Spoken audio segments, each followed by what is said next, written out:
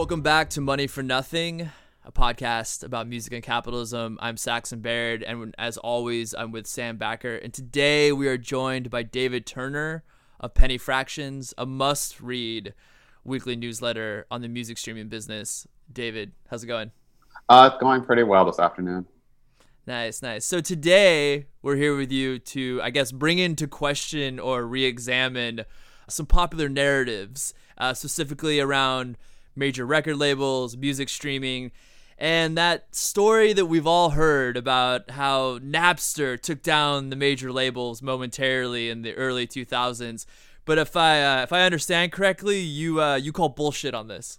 I absolutely call bullshit on this. It's one of my least favorite tropes in music business writing and tech writing. Tech writing is very heavily, they love saying a 19-year-old took down the entire music industry, which doesn't make any sense whatsoever. And it's kind of horrifying if you were to take it at face value. So maybe let's just start by for anyone who's managed to be under a rock, I'm wondering, Dave, can you just tell us, you kind of gestured towards it, but do you think you could just pull it from deep in your soul and replicate that incorrect narrative for us? Yeah, bring us back to the heady days of Y2K. Yeah, the heady days when Y2K was going to ruin everything. So the basic narrative, which I think I would sort of cite the book as I'm looking at it right now, Appetite for Self-Destruction, sort of lays out, which is that the music industry sort of got a little too high on its own supply in the 90s. There was obviously CD sales were just sort of booming. It was a disco stew. Things were only going up. And then in the late 90s and sort of essentially around 2000, 2001, the CD bubble sort of peaked. And sort of you would see the record sales of Eminem, NSYNC, Christina Aguilera, Britney Spears. And as those sort of artists sort of started not falling by the wayside or anything, but started seeing their sales of their subsequent albums sort of start declining, all of a sudden it was that CD sales started precipitously falling throughout the 2000s. So in the late 90s with the introduction of Napster, there was sort of this idea that it was piracy. Piracy was sort of the big issue that sort of took down the music industry. So it was that with the introduction of Napster and pirating, people were no longer buying music. Everyone was just illegally downloading music, which accounted for why the music industry sort of tumbled. And in that account, it's sort of that Napster, which really only existed for barely 2 years, was such enough of a big force that it was able to sort of take out a multi-billion-dollar industry to a shadow of its former self. And I guess that's sort of the basic idea. So by the time that Napster sort of was closed up by 2001, the music industry was on its downfall, and thus all the rest of the 2000s and even the first half of the 2010s, a lot of that just sort of precipitous fall can be placed at the feet of Sean Fanning and Sean Parker, I guess. It makes sense when you say that tech writers love it, because in some ways it's something we've talked about a little bit before, but music does have, for reasons I still don't 100% understand.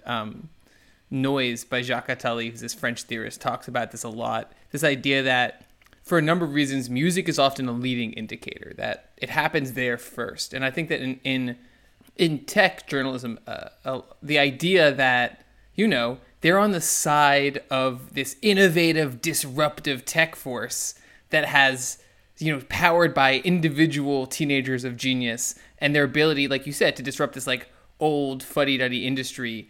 It makes sense that narrative, in a moment of Steve Jobs, in a moment where the leading edge of American capitalism is being described not as same old thing, slightly different corporate form, slightly different extractive form, but as somehow value creating masters of the future. That narrative makes a lot of sense why it'd get picked up and why it would travel so effectively. Yes, and then also one of the other things that throughout the 80s and 90s, the music industry did itself no favors. It was also, it's sort of funny to think about. I guess the recent Cardi B, Megan Thee Stallion song, that's become very, very controversial and gotten a lot of weird culture wars. Yeah, it is it's the 90s again or something. Where's Tipper Gore telling us about how, we need to put a label, a censor on this? Absolutely. And that's the kind of thing that I feel for folks that are, I want to say actually, folks that are under 21 at this point may honestly not have had that many music-related culture wars, but in the history of the 20th century of music has endless of these kind of culture wars battled over sexuality. And in the 80s and 90s, there were plenty of those in music. So it became a lot easier to sort of be like, oh, well, the music industry is sort of that crass place that has like Two Live Crew or like Madonna and all that kind of like yucky bad stuff. So on one end, there were people that were always sort of against that. And then on the other end, it was like, oh, well, the record labels are charging us too much money for CDs, which is true. And they were trying to sort of exploit the consumer, which was true. So it's kind of like there are enough like threads there that if you wanted to place all of it onto Napster as sort of it being sort of a corrective to these sort of broader industry sort of ills, I get that impulse. I really, really do. But I just don't think it really explains or gives enough context to what actually was happening that led to sort of the bubble burst in the early aughts, and then sort of also why also the industry has sort of come back in the form that it has come back. Because I feel like if you assume that Napster destroyed the industry, it's hard to explain how Spotify brought it back in a way. But that's also seemingly never really contrasted really with most of these kinds of accounts. So let's do it. Let's go back. Let's try to figure out, I guess, how the music industry got to where it was in the 2000s, which, and we talked a little bit before this, but which, I mean, you see is going back to the 70s, right? Not earlier. So I think where I ended up sort of going back to, and I was telling this to Sam earlier, where I tried to do some more research about the record industry in the 60s and early 70s, and maybe when I could write a book or just have some more time, I could like get really deeper into that. But essentially by like the 70s, the record industry was sort of becoming what we kind of see as, I want to say sort of the like Hollywood caricature of the record industry, where you were like selling records, you had big albums, like that was sort of like what was sort of happening there. And then when you had the sort of like disco bubble, which happened in the late 70s, you have the disco bubble burst. But again, the disco bubble bursting, again, I sort of want to like point out, is like a lot of it had to do more with just like formats. It's just like we kept introducing new formats over time. And as we sort of introduced new formats, and then the popularity of those formats started waning, there would end up being sort of new formats that sort of come along. But there would always sort of be this sort of like moment over like one format's going down, but the other is not quite risen. So in the early 80s, actually, there was sort of like this trough of like the overall industry's revenue had sort of like, we're going downward. But CD sales at that point were not a thing yet. CDs were not quite yet a thing. Single sales were also sort of going downward. So like it wasn't until around like 1983, 84 when CDs actually themselves started to actually like show up on sort of revenue charts, and that sort of started happening then. Yeah, no, that makes total sense. And I mean the collapse of the record industry, and it's important, I think, to kind of put like a real pin on that, which is that we've said this before, like the record industry is a particularly cyclical industry. And that's for a number of reasons. Some of it's about music sales being kind of like really dependent on other, you can put it off. You don't necessarily need to buy the album if like things are going bad. Some of it's also generational. You pointed to changes in formats kind of disrupting the record industry. I also wonder about the baby boomers, right? By the mid-70s, you're getting the tail end of the baby boomers leaving peak music teenage consumption years. And you have them kind of entering increasingly like early adulthood. If you think about like Flower Child into like slicked back hair suspenders, like that move. The Eagles. We're talking about the Eagles here. And so like they're still, huge. I mean, Eagles are earlier, so maybe that's not the Eagles aesthetically.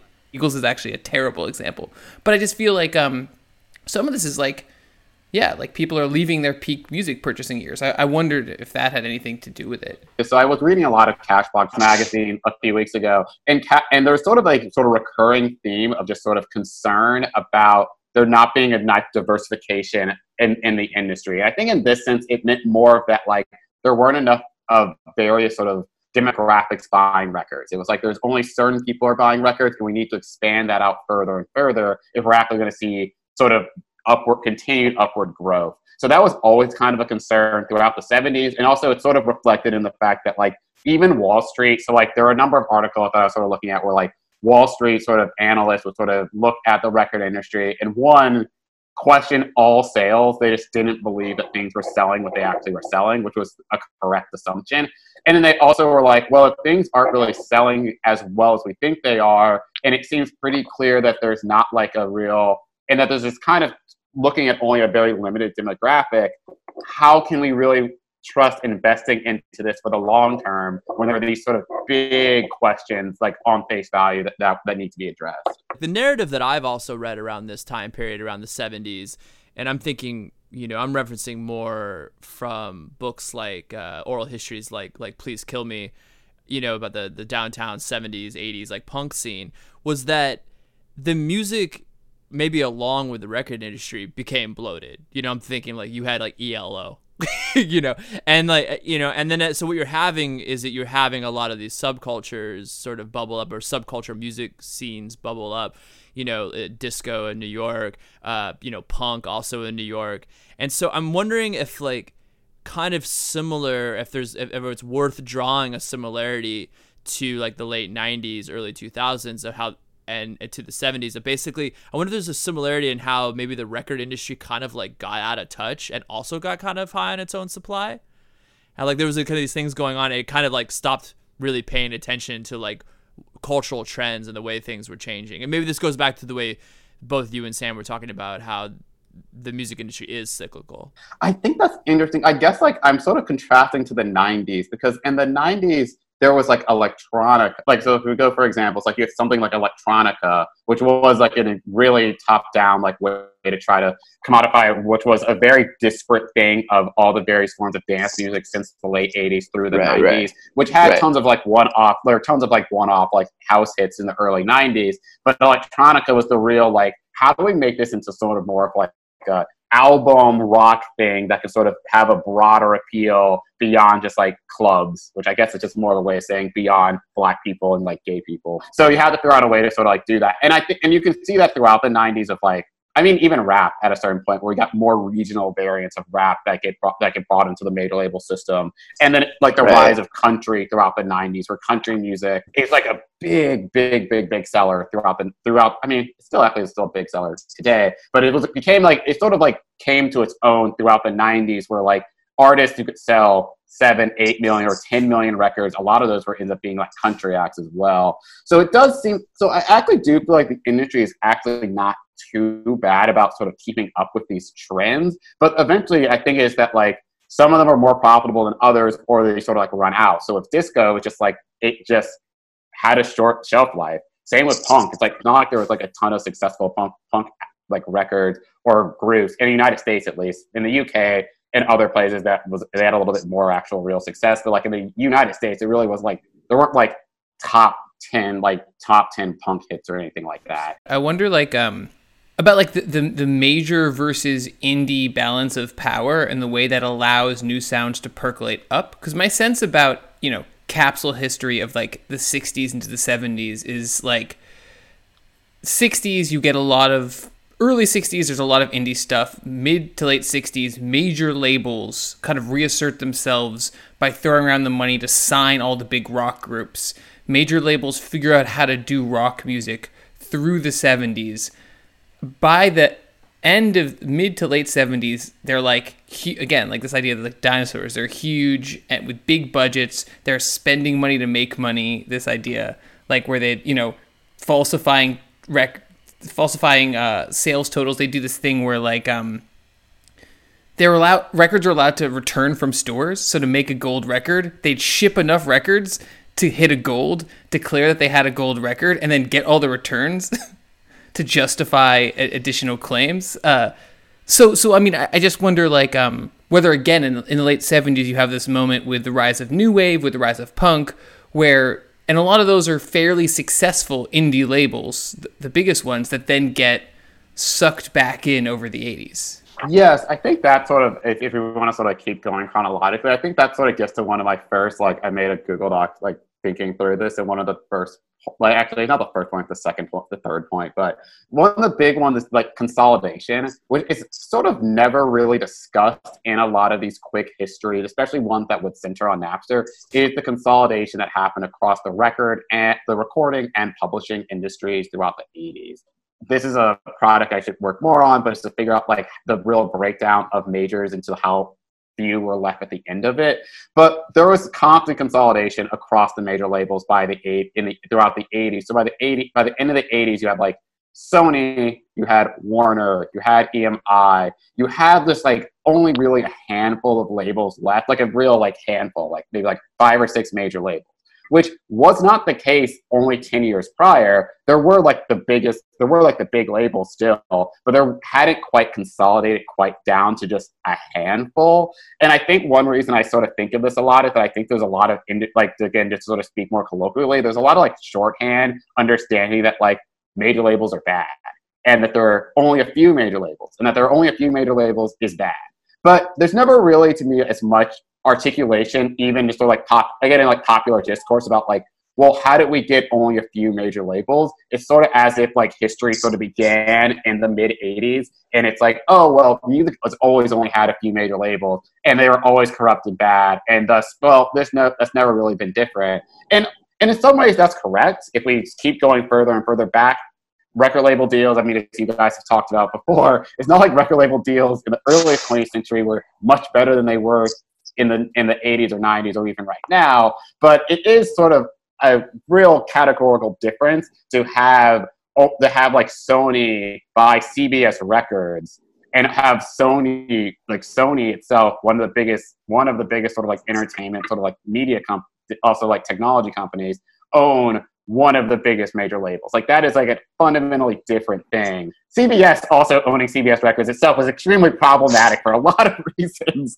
But it is like, you start seeing the consolidation happening in that direction. And I think that actually accounts for a lot of the issues that we would start seeing throughout more of the 90s, where labels started looking at like, how can we really start pulling money out of like out of these sales in ways that they weren't even really doing throughout the 80s and the 70s as well. I mean, one of the crazy things for me, in doing some research before this conversation, was I knew like major labels, but what's weird is you don't actually, as a music consumer, and I guess like I knew this objectively, but I didn't know this in lived experience, which is that you don't actually see the names of the major labels on the products that they sell you. It's like Epic and Mercury.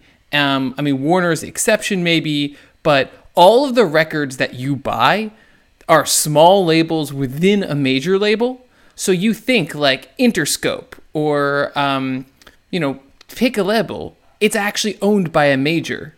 And so in some ways, the amount of power that they have is masked by the branding that they've maintained for the end consumers. Yeah, that's something that, again, is like constantly discussed in like punk and sort of 80s indie labels, like smaller labels like that. That's like constantly referenced and spoken about, that like, hey, you see like an imprint that supposedly supposed to look like an independent label, but is actually just part of a bigger major label. And I always feel like that's sort of where like the critique, I don't want to say the critique ends there, but there's sort of a little not enough like backwards to be like, okay, why or how did this happen that these labels got so massive that what they also understand is we need to look like an indie. We need to have a feel of an independent label. No one's going to be excited by buying a Sony record, like a Sony prop, like a Sony CD. We need it to be Epic. Or no one's going to be excited to buy something from Universal Music Group, so we need it to be like Atlantic or something like that. Yeah, or like they started pulling that thing where they would have one of their big artists like start their own subsidiary. So, Fred Durst or, Eminem suddenly like have their own label. And I remember even Don't come back for then, Slaughterhouse. reading. Well, yeah, okay, there you go. I don't even remember. Yeah.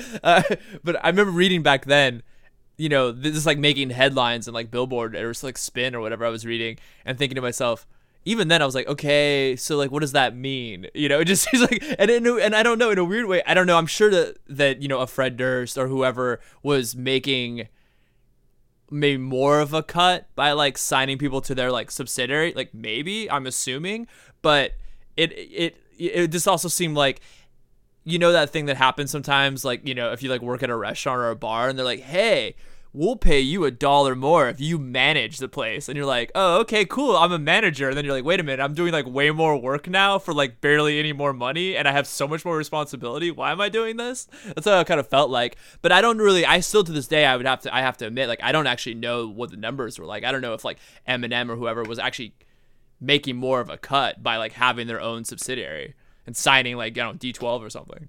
See, that's one of those things where like we'd have to sort of go through like on a case by case basis to sort of see like how that ended up sort of shaking out. But I think broadly speaking, it just sort of created this sort of idea that like what you should be aspiring to as sort of an artist of that scale is that you get signed to a major, and then you yourself are going to sign other artists, and then those artists potentially might be able to like have their own sub labels and all this other kind of stuff.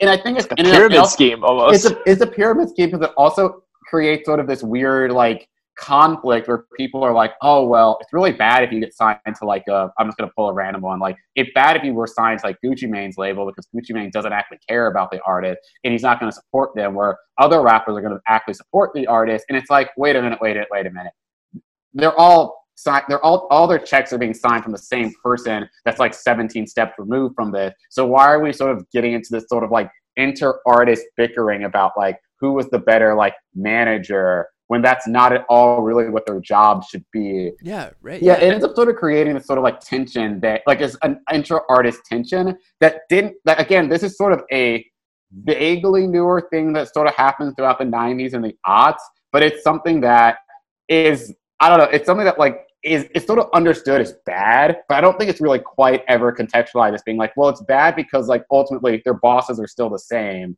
not that it's, oh, because some rapper or some rock band is a bad manager. It's like, that's not really what they are supposed to be doing. That's not what they signed up for, really.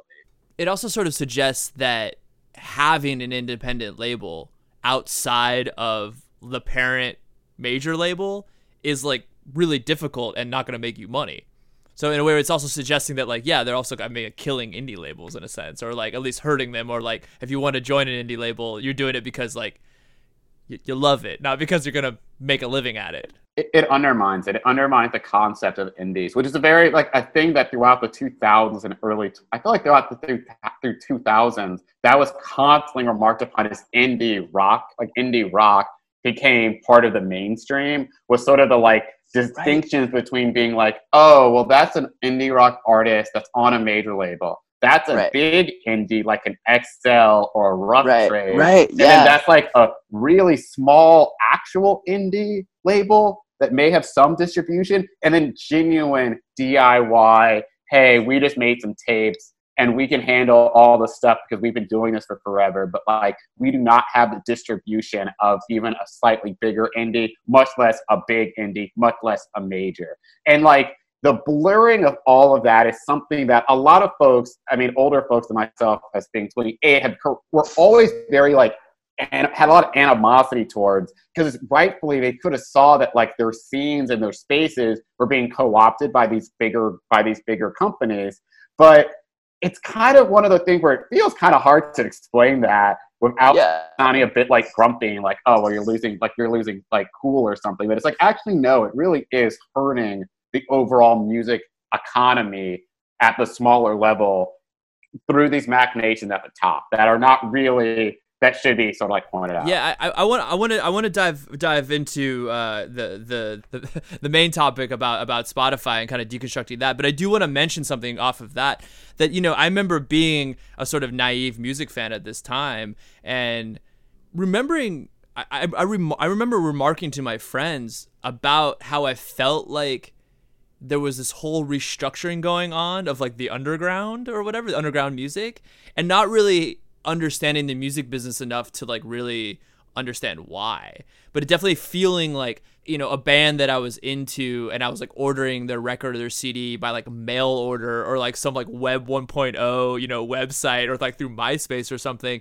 suddenly was like opening up for like some major band and like in an arena or like a huge concert hall, and me being like, well, that's good for them, and like wanting them, like thinking in my head very simply like, oh, well, they're probably making more money and that's a good thing, but then just feeling like everything was being restructured and like gobbled up by by what I coined as like the mainstream, or like at the time, not really understanding that this is just like basically, this is a very simplified version of it, but basically this is just like capitalism gobbling up culture. I wanted to go back to something, David, that you said that was super useful and super important about consolidation. And that's, I think, that there have always been major labels in American music, right? And just really briefly, the traditional definition, which will maybe get us towards why it doesn't make sense in the same way anymore, is that a major label was any label that owned its own distribution, that had national distribution, was actually able to physically press the records and get them to stores across the country. And a minor label maybe didn't own that, didn't have national distribution, oftentimes had to sign with the major labels to do that. And I think what you're pointing out that's incredibly useful is, while there always have been major labels in the American music industry, they have not always been the same. And it's the same way that, like, there have always been rich people. But the level of rich person that we have now makes everyone who was rich in the 80s look like total chumps. And I think a similar thing happens in the music industry, where there are Warner Bros. Warner's a big label in the 70s. But it is nothing compared to Universal in the 90s, where, correct me if I'm wrong, it's like the Seagram heir buys one record label and then he buys RCA, I think? Yeah, I think it's MCA. So he buys MCA and then basically goes on a buying spree and buys a ton of smaller, like big but small island records, as an example, right? Virgin Records, these big but small indies, and all of a sudden puts this conglomerate together that's the second or maybe the biggest music label by market share. Yeah, it's the biggest. Obviously, I'll just sort of say it, the market share thing is always kind of a little like it ebbs, flows, and I have yet to see a really good like graph or anything that shows that over like a 40-year period. Probably because it's a little confusing to actually like mark all that out. But everything you're saying right there is absolutely correct. I think that is also replicated on the publishing side. And one of the reasons I find it interesting on the publishing side is because publishing, I guess, like, I was reading about this one guy, Freddie, like, I want to say Beinstock, who essentially, like, throughout the 60s, like, started buying up publishing rights. Just, like, slowly just started accruing publishing rights. He worked with Elvis, and he worked with Elvis in, like, the 50s and 60s, and then just slowly sort of, like, started buying this up as time sort of went on throughout the 60s and the 70s.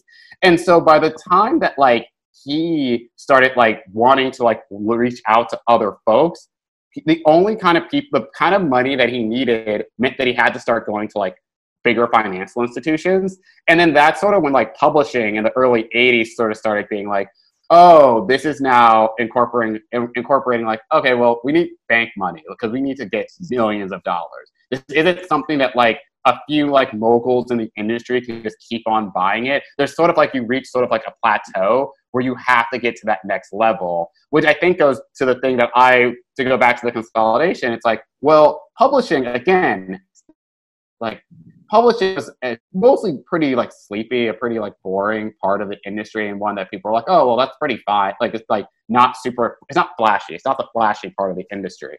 And it remains still not the like flashy part of the industry, but the exact same kind of consolidation you just described of Universal Music Group happened in publishing as well. It's just that in publishing, it was more behind the scenes, and also it's happened at like a slightly slower pace. So it hasn't sort of seen the like, oh, there are now only 3 publishers, even though there really are only like a handful there are probably like more like 4 or 5 publishers that matter. And then like a number of things like the Hypnos, like stuff like that. This kind of in this like increasingly large periphery of publishing. But that is again a thing that I think in many ways, like Hypnos to me can be charted back to the 80s. As soon as there started being more banks that like as soon as Wall Street, which like Billboard and Cashbox have plenty of articles from the 80s where Wall Street analysts are just sort of like, wait a minute. This industry seems fine now. I think we can maybe like start saying like you can start investing in this. And also like if you're into publishing, you just like buy it and it just sort of makes money. Don't even have to really think too much about it. Obviously, trends ebb and flow, but if you invest enough, then it doesn't. Then you can kind of sort of move throughout all sort of like the waves of trends that happen, because you have enough catalog that it doesn't really matter if you have a slightly worse quarter because one genre or something kind of got slightly more popular or less popular. So that also, like, I guess like that's something I also like very much wanted to like foreground for like discussion of like why the industry sort of had this bubble brewing in the 90s, is because like consolidation was happening at both ends, and then also the other big one is deregulation of radio and all the consolidation happening across radio, which means that by again the 90s you have Clear Channel essentially like staking out its claim to be like, well, we see all you other companies, but like good luck in the next 20 years surviving. Just good luck trying to do that. So what we have now, if we're kind of painting this picture, right? We've got increased label consolidation. We've got the rise of CDs, which we've touched on a little bit, but is this major new technology. It allows the labels to charge a lot more per album. If we're talking about the baby boom, it gets the baby boomers to buy their entire catalog of beloved music again, which drives consumption for like 15, 20 years almost. And my sense is also that I could be wrong here, but I assume that this massive cash flow, these are intertwined stories, that the massive CD cash flow into major labels allows more Wall Street money and then creates the conditions for further consolidation. Yes, I was gonna say one of the big stories that I always like love citing is just the collusion between major labels in the 90s to keep up CD prices. So like throughout the 90s, there was, I guess like throughout the 90s into the early aughts, like CD prices were like getting higher and higher and higher. And that was not the market itself working. That was collusion, great word, that was been ruined the last few years. Collusion between major labels to keep CD prices high. So that instead of having it so like, well, maybe we should charge like $11.99 or $12.99. It's like, no, got to keep that like $18.99 sticker price. And another thing that I know, again, I'll give a shout out to Appetite for Self-Destruction, has a small section on this, which is very good. I'll mention two sections where it talks about the increase in consolidation of like even music retail spaces. So suddenly, this is really, really hard for me to imagine, but I was reading old articles from the 70s to remember this, is that like music retail used to be a big thing. Like it used to be able to find mom and pop retailers that were not sort of niche record stores of just sort of like hipster varieties or whatever. Like there used to be lots of smaller independent, like smaller retail, like smaller record stores or big chain record stores as well. But throughout the 80s and then into the 90s, consolidation of sales essentially moved it only to like Walmart and Best Buy. Walmart and Best Buy started increasingly dominating CD sales. And so one of the things that also sort of starts happening with that is that Walmart in particular has more say over the content that ends up being displayed and ends up being promoted and marketed. And which I guess is a kind of slightly different tale, but it's one that broadly speaking sort of parallel. So if you have the rise of Universal Music Group, a lot of Universal Music Group's sales are going to be happening at Walmart's and Best Buys, which is fairly different than 20 years prior, where you actually were going, even if you were a major label, you were selling to all these various smaller chains and smaller independent record stores. And that consolidation sort of kept happening there as well. And then the other thing that I really love, a lot of these stories that were in Salon or Slate in the early aughts about payola in this era, because the price that it cost to promote a song to radio kept increasing more and more and more. So like the book Hitman, Power Brokers and like in the music industry, I know I said that title wrong, I always say it wrong, but like Hitman, that book essentially describes what happened throughout the 60s to the 80s of the record industry and sort of the rise of payola and like mob connections. Deep recommend that book. That book is so much fun. So much fun. And also like so many people who are lauded just acting terribly. It's very, very good. But one of the things that book, because it came out in 1990, it doesn't foresee what happens throughout the 90s, is that as you have deregulation across commercial radio, and then you also sort of have consolidation of the retail space, there's a need to have CDs hit. You have to make sure CDs are actually selling, I'm going to use scare quotes. You have to make sure that is actually happening. So to get that, you need to promote the CD or promote the album. And that leads to inflated music video budget prices, which sort of peak in the 90s, but that's where you see like $1 million like music video shoots or multi-million-dollar music videos.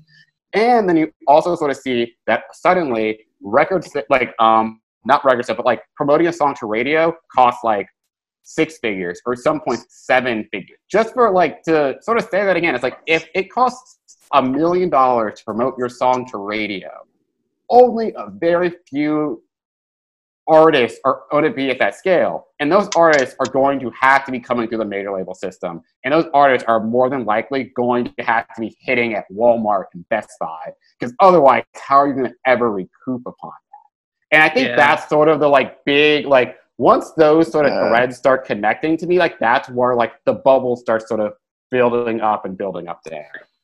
Well, something we've talked about a lot on the show is the ways in which like the human demand for music is fairly inelastic. Like people really want music, but the way it's made a commodity or not is like really specific.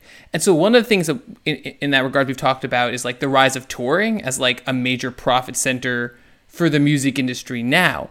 But one of the things that's interesting about record stores, and especially if you talk to people, like I got a little bit of this, but like people who like talk about record stores as central cultural points for their experience of music, is that if you've got these independent retailers as like a major section of the business, not as an afterthought, not as an indie thing, what you have is like a culture of record buying and record consumption where like the music thing that you do, the culture of the music that you do is in these record stores. And by cutting away at that like that, really it makes it so music is, even before the rise of downloading or anything else, music is a super transactional thing. You go to a Best Buy, you buy the record, you're not engaging in a cultural zone that's, which is not replaceable by downloading. But yeah, man, like Napster or Best Buy is a pretty equivalent experience in terms of like its social dynamics. Yes. And I think also that in some ways, for certain folks, Napster creates a more interesting social dynamic. You actually get more connection. You actually get to like have more community that can be formed there than just going to your regional Best Buy. Obviously, I'm sure someone could sort of say, well, I really liked it. Like Best Buy sold like Mad Lib CDs, so I thought that was really, really cool. So like, I think I could find like one-off example, but I think broadly speaking, that is a very, very good point. And the point about touring, it's also very, very important because the 90s also see the rise of like Live Nation and Ticketmaster, and the whole like Pearl Jam Ticketmaster fight of the early 90s is sort of predates a lot of the stuff that would happen throughout the 2000s of like 360 deals and sort of this idea that record labels should own everything that you produce as an artist. And that is really only makes sense once things have consolidated across all the various parts of the music industry ecosystem. Because the idea of a 360 deal, when you can sell things to an independent record store yourself, and you can still like actually promote a song to radio yourself, like when it's still actually possible to do all of those other things, why would you ever have a reason for a 360 deal to exist? But it makes more sense when the barrier to entry to radio is too high, the barrier to entry to get into a major retail chain is too high, and all of these other mechanisms essentially become out of reach for the average like artist, or even the above average artist to a certain extent after a while. One other thing I did want to mention in this sort of similar parallel, because the 90s I think really showed this, is that music videos and MTV. So one of the things is that MTV in the 80s is like partly hated by the music industry because they feel like they should be making more money off of MTV and all the like stuff that is happening there. But they begrudgingly accept that MTV is a great way to do promotion and all of that. But as MTV throughout the, like starting with The Real World, the classic, like starting with The Real World through the end of TRL, moves away from music programming, that is just, again, another thing that slowly like strips. So by the end of the MTV era of the early aughts, the only music you're seeing is top tier pop major label content. you're never seeing like smaller artists. You might see like a random indie band that's in between a commercial interstitial or something random like that. Or if you have like MTV 73, you may get some of the more fun music video stuff. But by like the aughts, by like this like post bubble burst aughts, that entire like idea of getting to MTV is entirely off the map. And now obviously most critics of MTV since the early 80s would say like MTV was always selling out and being on MTV was always a bad thing for like artists and didn't represent something actually good for culture. But I would just sort of say that like broadly speaking, I would agree with that. But it was just another thing that was an option for people to do genuine music discovery that was slowly lost throughout the 90s into the 2000s. Yeah, you stop singing like Headbangers Ball, or like even I remember even Beavis and Butthead, and I'm totally aging myself here, but even like Beavis and Butthead, there'd be the time when they'd be chilling on the couch and there'd be like a Guar video, and I'm like, whatever, 5, 6, 7, whatever. I'm like, what the fuck? Shows my parents letting me watch Beavis and Butthead at that age, but whatever. Yeah, you definitely see it go away. And I remember even by the time I was like in high school, you're beginning to see a fight for number one on TRL between like Backstreet Boys and Limp Bizkit. And like my dumb mind is like, well, I like guitars, so I'm rooting for Limp Bizkit, but really like they're both like major label acts. I actually got MTV2. I didn't have cable growing up, but this is like a really random specific. I didn't have cable growing up, but we would get MTV2, but for like a couple years after 9/11. Because the transmitters were on the Twin Towers, and I guess they started transmitting from somewhere else. So after 9/11, my like non-cable could get MTV2 for like 4 years until there was a really big snowstorm, and then it never came back again. I mean, if I recall correctly, the programming of MTV2 was mainly sort of like alternative rock, and so I mean, clearly, like in the mid 2000s, I mean, that's exactly what you want to be tuned into, so you can hear all such great bands like Creed and all them. Trapped. When I worked at MTV News, I eventually got access to like the archives, so I was able to go through we can talk about this online another time, but like I was able to go through those, and the MTV2 ones for a lot of like bands like The Strokes, it's all this kind of fun stuff. Yeah. There was a lot of great like post. Again, you mentioned 9/11. A lot of great like post 9/11 early aughts New York era footage that goes back to MTV2. And obviously, those bands were not DIY bands in any real sense. But again, that's like a venue that by 2012 doesn't really exist for any of these kinds of acts. And it just again further says that, unless you are Britney Spears or someone of that level, there is no space for you on like television. Well, let me caveat this. White television, because BET still exists and BET was still showing music videos at least into like the early 2010s with like more regularity. But again, in that sense, it's like slow. It was just slightly slower to that transitional pivot. But that is something I just now catching myself. I didn't want to mention that. No, yeah, that's a great point. I would also even like throw in like CMT into that. I think that they also were like having like a few hours dedicated to like Alan Jackson videos or whatever. Yeah, that's interesting. So we've got this kind of consolidated. We've got CD boom. We've got major label consolidation. We've got promotion and the increasing cost of promotion. We've got the increasing lack of smaller scale venues through which non-major labels could get easy access to the public. So what you have is this kind of massive system that's just gushing money. And so then what happens to it? Because clearly it doesn't keep gushing money for forever. Yeah, so I guess it goes back to kind of a similar question that we were talking about around disco, which is that at a certain point people stop buying these records.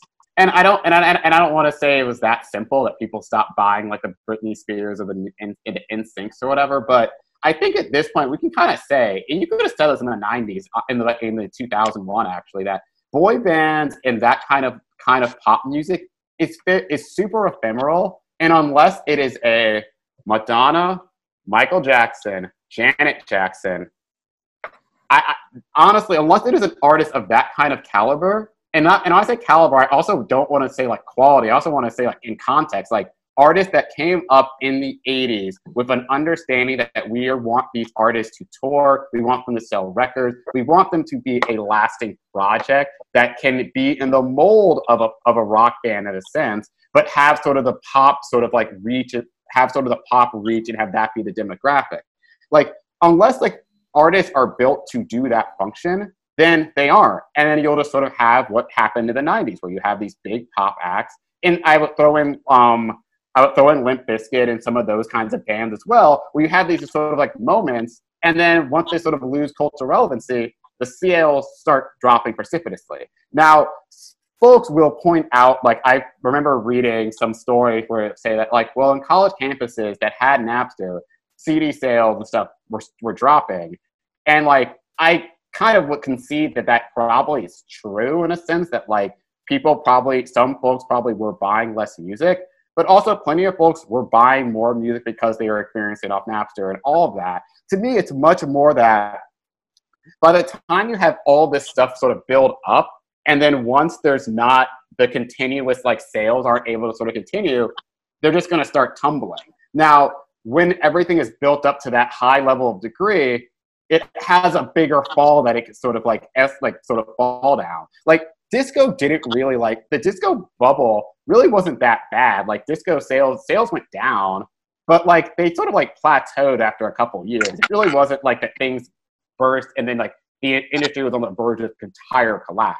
Where like in the record industry during the financial crash, it's perfectly reasonable if someone was like, I don't know if music's going to really exist. Now, it'd be hard to imagine a music industry not existing, but the amount of like revenue, like year-over-year revenue loss that was occurring did sort of show that like this is a free fall and there's nothing stopping the free fall right now. Where at disco, the free fall was stopped fairly quickly even before the introduction of CDs and stuff like that. Yeah, so it is important to say, like what you said, right? That illegal downloading does impact record sales at some level. Now, we could talk about the ways in which, as we did at least a little bit already, right? That by making products that are so expensive, by doing, this whole idea of the war against the single, where if you want to hear Who Let the Dogs Out, as I think that they talk about in An Appetite for Self-Destruction, if you want to hear Who Let the Dogs Out, you have to pay $18 for one song. By creating the kind of transactional music industry, you do have like a fair bit of fan anger. But I also like, I think another thing of the story is that it seems to me that the music industry basically just gets fucked up by the tech industry, right? That music, like, and this is something we've talked about a lot in the show too, music is the killer app, right? Music is the thing that makes people want to do other stuff. In the 30s, music was why people bought records, and then it was why people bought radios. In the 60s, it's why people buy cars. Not exclusively, but like the whole like record car thing, or sorry, radio car thing. In like, I don't know about you guys, but like the entirety of my relationship, and clearly I'm like a self-described, like, I'm not a representative sample, but like burning CDs was one of the first things a lot of people did on that and porn, right? It's music and porn. And and the same thing with the internet. It's like the first thing people do is download music and porn. And like these are just like leading things, and that some of what happens to the record industry, it seems to me, is that like people spend a lot of money on dial-up and they spend a lot of money on CD burners. They spend a lot of money eventually on iPods, none of which goes to the record companies. Yes. I want to like give like one step back before hopping back into that. It's the single thing is very important. I think Appetite for Self-Destruction harps on this a lot, and I think it's actually really worth harping on it, that the CD single, like the example that I think that I don't know if the book describes it or if it's Slate's like Hit Parade describes, where That's it's a great that episode. One of the best episodes of that show. It's that the earliest example of this was like the MC Hammer, like You Can't Touch This, and then eventually Vanilla Ice's Ice Ice Baby, where they like created like vinyl singles, which were essentially like the dance, like for like DJs, but there was no CD single, there was no like cassette single, there were singles of these, but they were not at the quantity that would actually impact sales. The idea was that we have these so we can chart potentially, but it's mostly that we want to push people to buy the album. And I think to what you were sort of saying about sort of like the death of the culture of music consumption, if the industry itself is saying, we need you to pay nearly $20 to hear Ice Ice Baby, and also we do not want you to engage with music in a way that builds community or real like engagement, then I don't know how you don't see that as a 10-year long project eventually having some like chickens come to roost here. So like when someone is given the option of buying a single on like not buying, but like downloading a single via Napster or very quickly buying a single via iTunes, you can't tell me that that's not that like makes total sense why consumers shifted that behavior very, very quickly. It's like, oh, well, I'm not going to pay all this money for an album if I know I can just get the single somewhere. And especially when, again, it's like the amount it costs to promote those singles is disproportionate to how much they're going to get back in return. Because when you're paying like 7-figure to promote a Destiny's Child song, that is assuming you're going to get CD money in return, not 99 cents from Apple in return. And that like gap to me explains a lot of the issues of the industry's revenue like free fall throughout the 2000s, is that instead of getting $18, they were getting $1, and that $17 difference is what should be sort of more sought out rather than the idea of like mass catalogs. Because I think one thing that this is my last point on this, is that as we get further and further from the Napster moment and further from piracy being in the mainstream discourse of music, or the recorded music industry at least, it becomes clear to me that like most people were not just going to hoard an entire terabytes of music. Yeah, terabyte, yeah. That's just not the average. Yeah, but like that's not the average music consumer. Like the consumers that they were getting to rebuy music catalog weren't like all of a sudden downloading everything. No, like those folks were simply bought the catalog they needed to buy, and the music industry sort of left them behind after a certain point. And then so it's sort of that's why it was always strange to me to sort of think that like the idea of someone hoarding music. Again, hoarding in music in this context are very loose words, but hoarding a bunch of MP3 files is the equivalent of like stealing like 1,000 CDs from a store. There are false equivalencies that the industry really tried to lean heavily on, and I think actually did a very good PR campaign to make people believe that. I mean, as a kid, I definitely did not download things legally because I thought it was bad and immoral. Wow. Well, that's cool. That's yeah. Good on you. Yeah, good idea. Yeah. Well, I would just like add like just in this whole like digging your own hole, or like the music industry digging its own hole like narrative. Just two small things. Like, you know, I worked at record stores, and I remember CD singles being somewhere in the range of like $5.99, $7.99, and you're getting like one song and like a remix. And of course, that's just a marketing ploy because they don't want you to buy that. They want you to buy the $19 one. But then that's kind of come back to bite them in the ass, basically, for all the reasons that you just laid out. You know, it's also interesting too because, I mean, this is really small. This probably speaks more to like weirdo record collectors, like maybe like Sam and I or whatever. But you know, I mean, I end up downloading like troves and troves of music, but like not like the Britney Spears where like the record, you know, I was like, I want to hear what like, you know, Stockhausen sounds like. But I'd have to go to my record store, wait for like the $24.99, like, you know, CD to come in the mail, or I could just go and like download it right away. You know, it's like, they seem to sort of, they weren't interested in the smaller market of people who like do create community around, you know, extensive sort of like music collection, you know? So once again, just like a small aspect of them just, you know, I guess kind of once again, like kind of digging their own hole in a sense. I mean, I also wonder, just thinking about like, if you think some ways in which like you could have like a multiple things coinciding at once that create this downturn, right? And one of the things that you have, it seems to me, with this consolidation is a record industry that's less capable of pivoting and less open to new cultural inputs. At the same time that the generation of executives who are running it, who came up through rock music, are maybe aging out of like their maximum viability. I don't want to be like ageist here, but the question is like whether they had the same feel for what was going on. And so because I was thinking like, you know, that gap, right? That $18 gap you're talking about matters less if there's more bands that people want to buy, millions of people want to buy the whole record of. And like, this is like a very like maybe like rockist perspective, but like if somehow like music and technology shifted, so like 1992 was 2003, like I wonder if so you get this really exciting cohort of bands putting out full rock albums.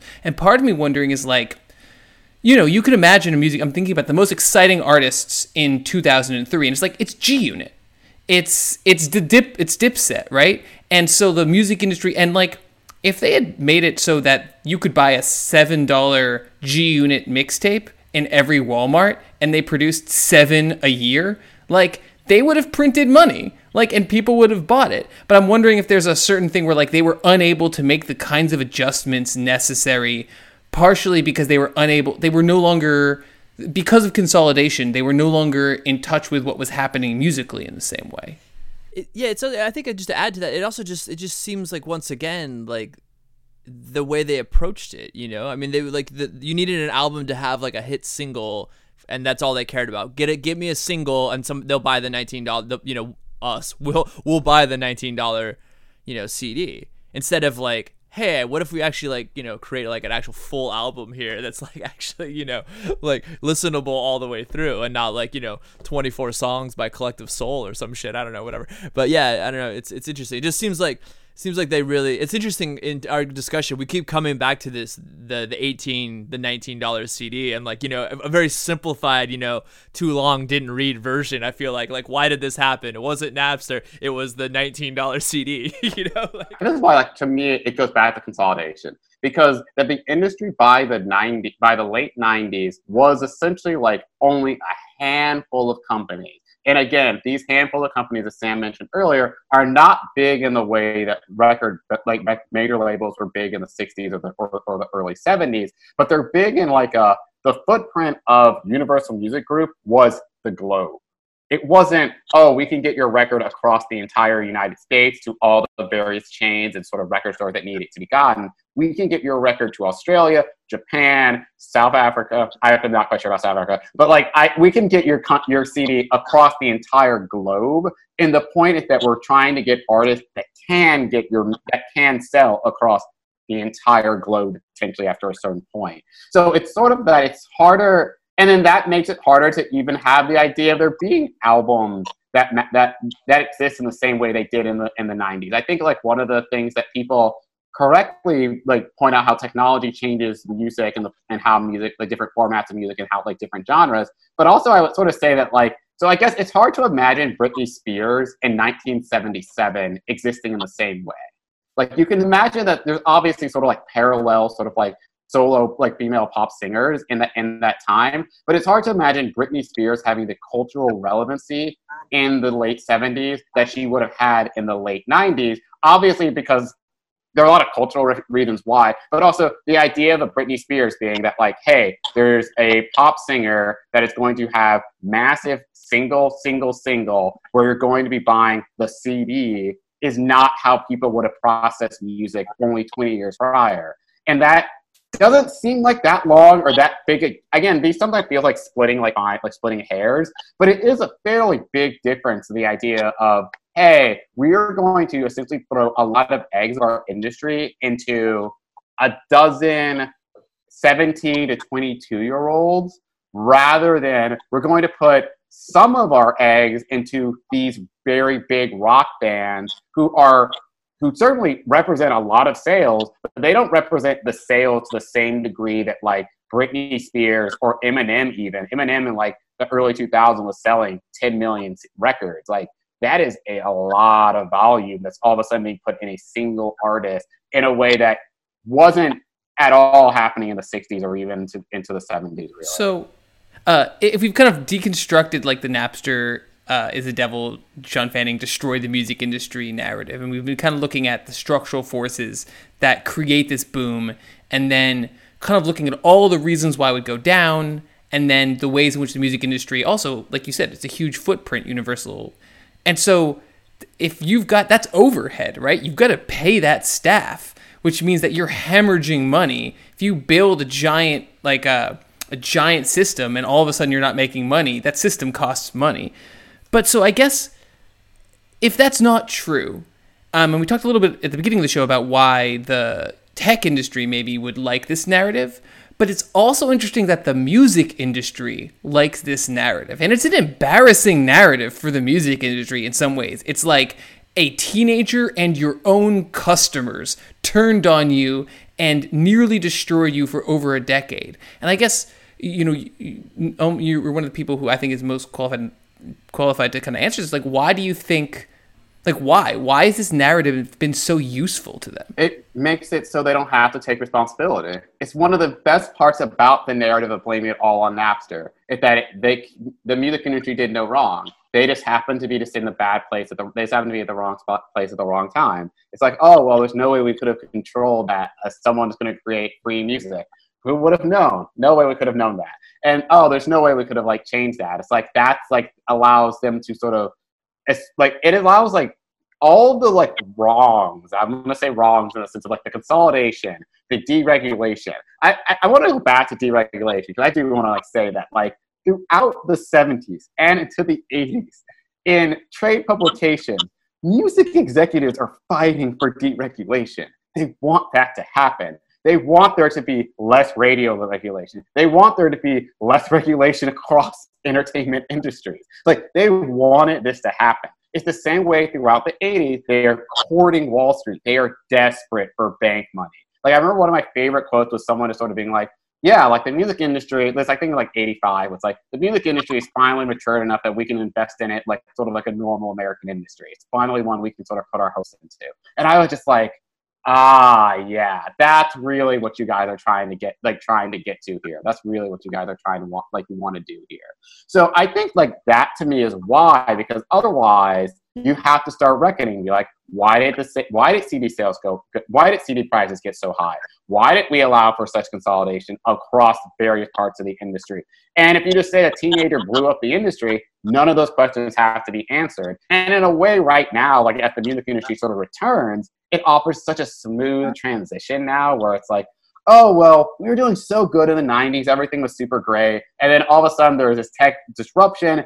But now actually working with technology, us and Spotify and Apple and Amazon and Alphabet, all our good friends, have been able to return us back to prosperity through sort of a shared understanding of how to make the industry work better, rather than it be sort of an antagonistic relationship between them.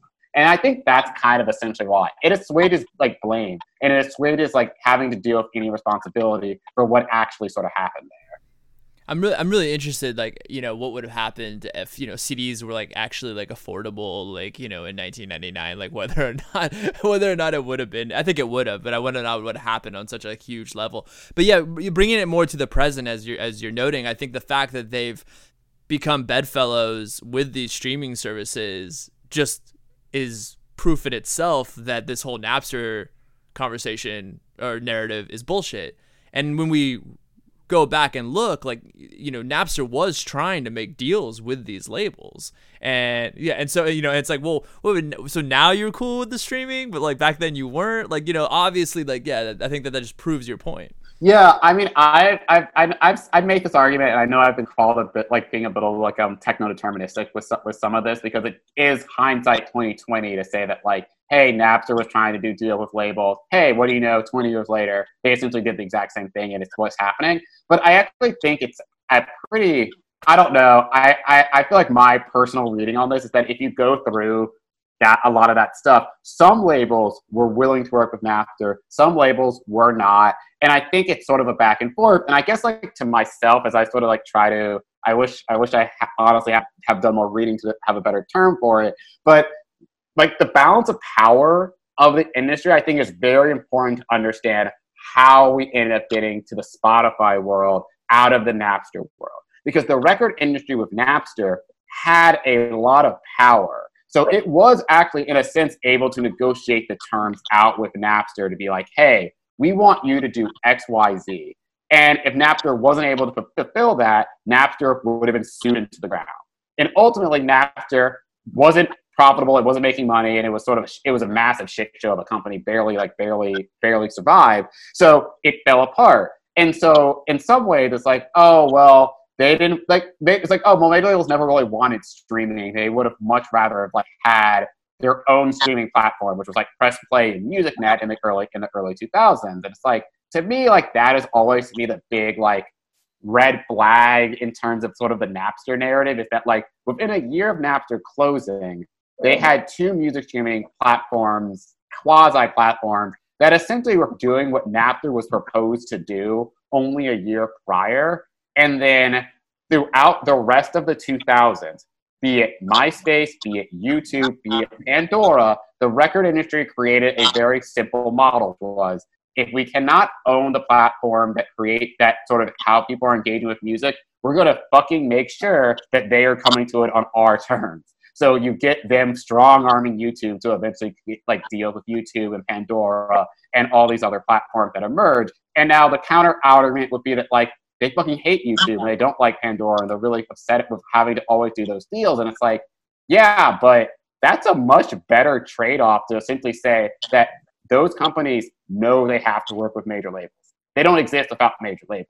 So a lot of that brinksmanship is a lot of posturing, honestly. I honestly feel like this is my last point on this. Like, a lot of this is posturing. There's a lot of posturing that happened throughout the 2000s to sort of place blame onto these tech companies as hurting music or whatever. But that was just so they could probably go in behind scenes and be like, okay, do you see how they're talking about you in the press? We need to get a better deal out of this. And that's what I feel like a lot of this ends up sort of happening. And then thus when Spotify actually sort of takes off, and then you have Apple Music, Tidal, YouTube being on board, it's like once all these other like platforms are now fully on board with the streaming idea, it makes it so simple to have these deals happen. It's why Universal and Spotify just signed a new deal like a couple of weeks ago, because what do they have to argue about? It's like, all Spotify needs to do to Universal is say, hey, we're going to give you some more marketing space, and we're going to allow you guys to market your artists more on our platform. And Universal's like, well, cool. There are only 3 major labels now, so as long as we get equal billing to promote our artists, we're fine if the overall royalties are lower, because we know we're going to get a certain chunk of the pie every quarter. And honestly, I think about if I was an executive and all I had to do was to go into meetings and be like, so I know that like we could actually hack this out and fight, or you guys could just say, we're going to leave the numbers mostly untouched, give us a little bit more marketing budget, and we're good.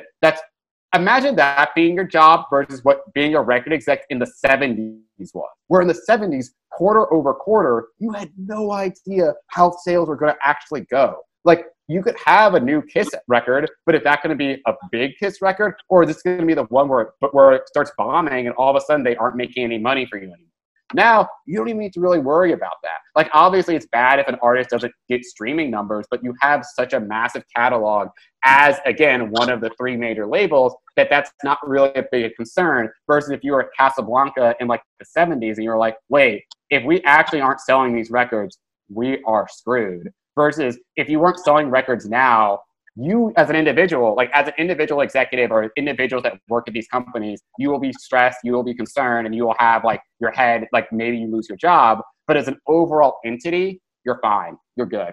And that's sorry, that's my big rant on that. No, that's great. And like, you know, we've had you for well over an hour now, so maybe we can sort of ramp down a little bit and and start to wrap up a little bit. But it's interesting because the point you made where, yeah, ideally these major labels would like to have like total like vertical integration where like they control the streaming, obviously that's the ideal. But the dirty secret is, if I understand correctly, is that these deals with these major tech companies ultimately like helps all parties involved.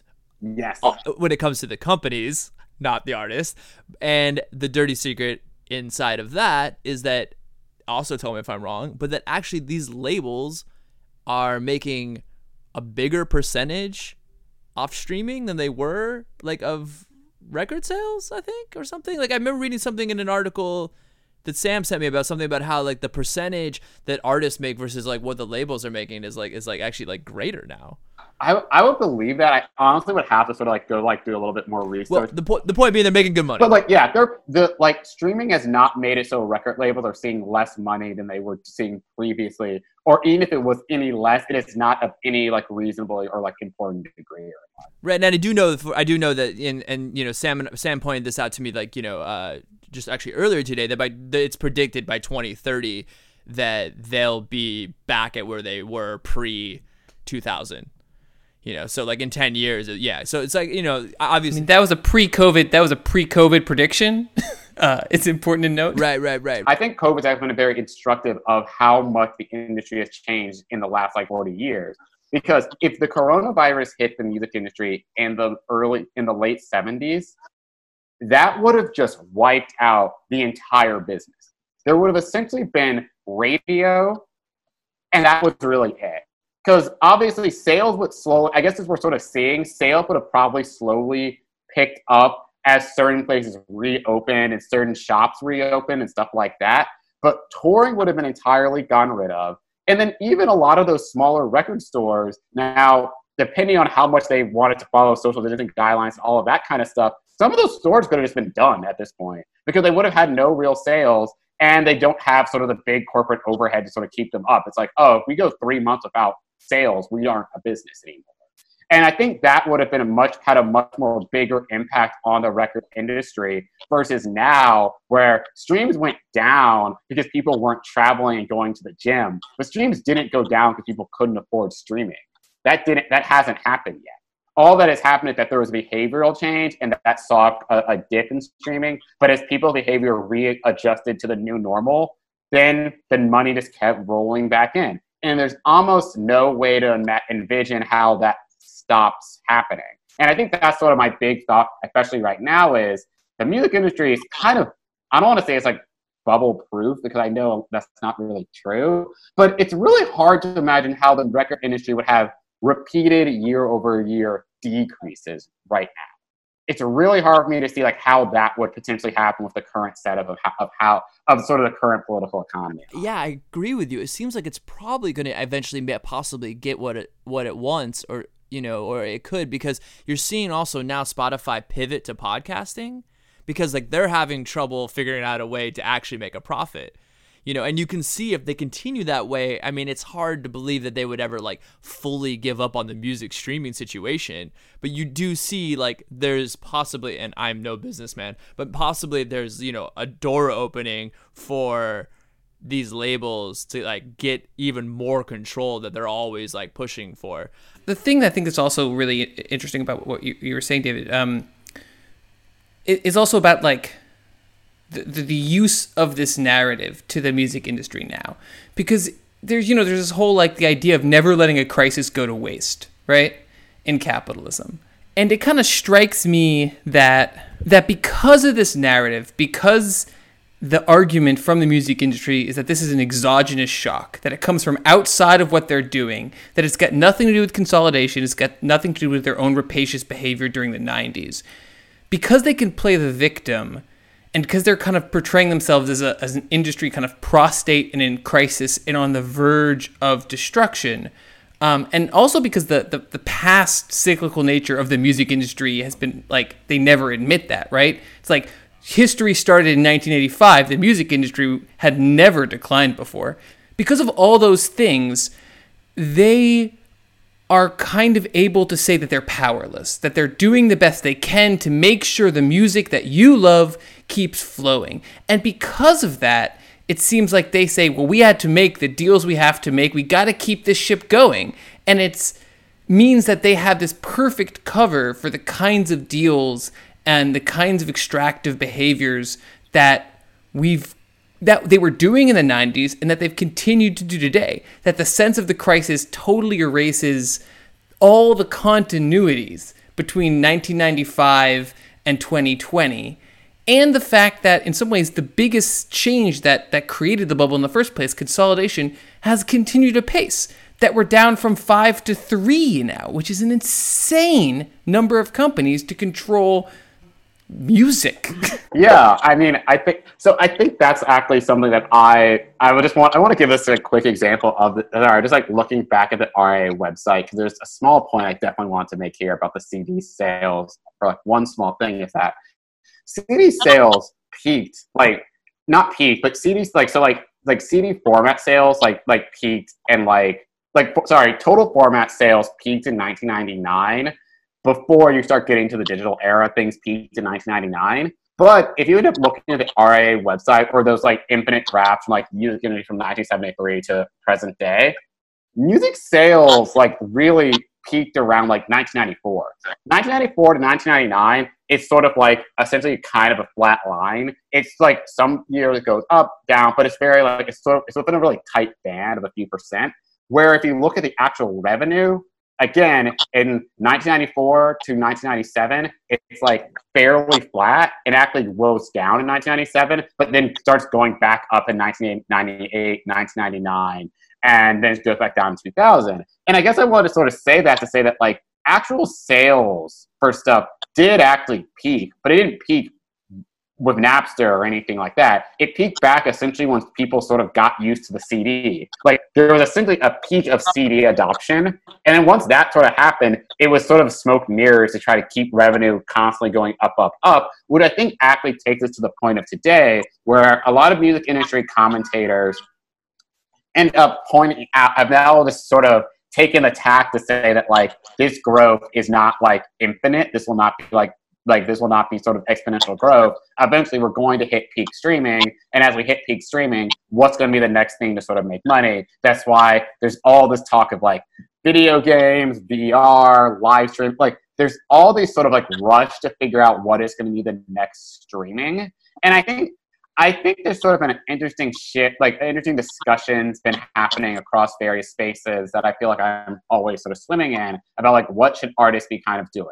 Do we need to be doing reform to the system? Do we need to just be breaking away entirely? Is everything just Bandcamp here on out? Or like, what is it really that makes the most sense?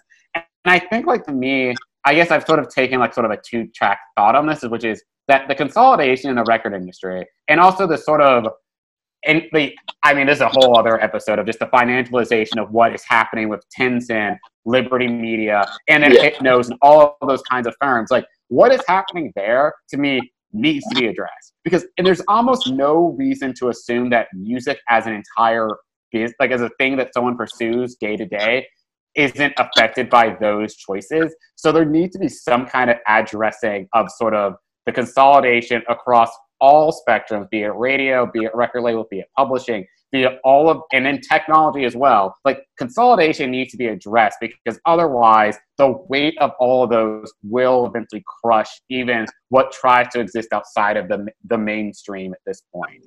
But if you can't exist outside the mainstream, I do think that stuff like Patreon, stuff like other subscriptions and other things, to me, offer some solution. But increasingly, I was taken by your episode where you talked about sort of like the New Deal programs that were done for music. And I know I've talked to Sam about sort of the post World War II American Federation of Musicians sort of like efforts that were also sort of happening as well. That like there needs to be sort of to me a bigger rethink of music and long public as sort of a public good, and also more around sort of like how it can be sort of more ingratiated into the public sphere. Because as a private business, I just don't. Essentially, at this point, when we have sovereign wealth funds investing into the catalogs of Blondie to sort of see like constant sort of like quarter over quarter like revenue like growth, I just don't know how you could envision that leading to anything good. Like at that point, you have to start breaking it down from the top because its trickle down effects are so massive, and that's something that I feel Napster wishes it was doing something like that. Napster wishes it had that ability. But even Napster, it's funny. I read the book that I forgot the name of it already, but it's like a book about Napster from like 2003, earlier this year. And that book, it's so funny how small the people that worked at Napster's visions of music could be when I see just how much other firms have figured out ways to sneak into music. Like private equity, it's like role in music have been so fascinating to me because like they really, it took a while, but they eventually figured out that like, hey, we just invest in publishing, just put the money there, No one's going to notice it, and then it'll just sort of keep pulling out cash. And artists are going to think, what do they have to do with me? And it's like, well, what's going to happen? This is my last sort of thought on this, and I think you guys hinted at it when you were talking about Hypnos, is that when there are large firms who have no connection to the music industry, but own massive, important music industry built catalog, start going to these tech firms to say, hey, if you want Blondie, if you want Barry Manilow, you have to start paying us more money. And they'll be like, no. And then instead of it sort of being a sort of like gentleman's agreement that like, hey, we have sort of a truce that exists here, some of those firms may or maybe not, again, capital can probably be self-aware enough to not do this. Those firms could just say, hey, we're going to step away and just take away all that catalog. Because they don't represent artists, they represent pension funds, they represent sovereign wealth funds. And all they're really looking at just to get a few more dollars out of this. So, and that's the kind of music industry we're like gearing very, very quickly towards. It's one where musicians don't really even have a say in any of this, really. It's like, it's a music industry, but it really is not backed or supporting musicians at all. I can't wait for the lawyers to come knocking on my door with a cease and desist letter when I'm spinning my Blondie record one night, asking for royalties. No, these are all great points, and I can't help but think the possibility of like a union or something. But it's just so absurd when it comes to music, because as somebody who like watches a lot of sports, oftentimes there's so and so Mike Trout is going to make $400 million in like 10 years. But if you look at the larger industry of baseball, it's like these guys deserve that much. And yet when you look at music, you have this industry that's just making millions and millions and millions of dollars, and yet very few musicians are even seeing like a fraction of that. But we've had you for a long time, and this is like a conversation that can continue in many directions, and we hope to have you on again. But David Turner, tell us where we could read your work and follow you. Yeah, so my name is David Turner. You can find me at Penny Fractions on Twitter, and you can just type in Penny Fractions into Google, and you'll find my newsletter. It comes out almost every Wednesday morning Eastern Standard Time. And yeah, I write about all these topics, and they're all very, very fun. Also, I guess I'll throw a disclosure. I work at SoundCloud, which I'm sure you could totally tell by my opinions expressed here previously. But yeah, I work at SoundCloud. I feel like there's probably like some Twitter nerd who's just like, well, he's obviously a shill for this company. And I'm just like, well, I mean, sure, why not? Well, we're all shill for something. Yeah. We're very happy to have you on. Thank you so much. You're listening to Money for Nothing. Please rate and review us, and we'll be back in 2 weeks. Thank you.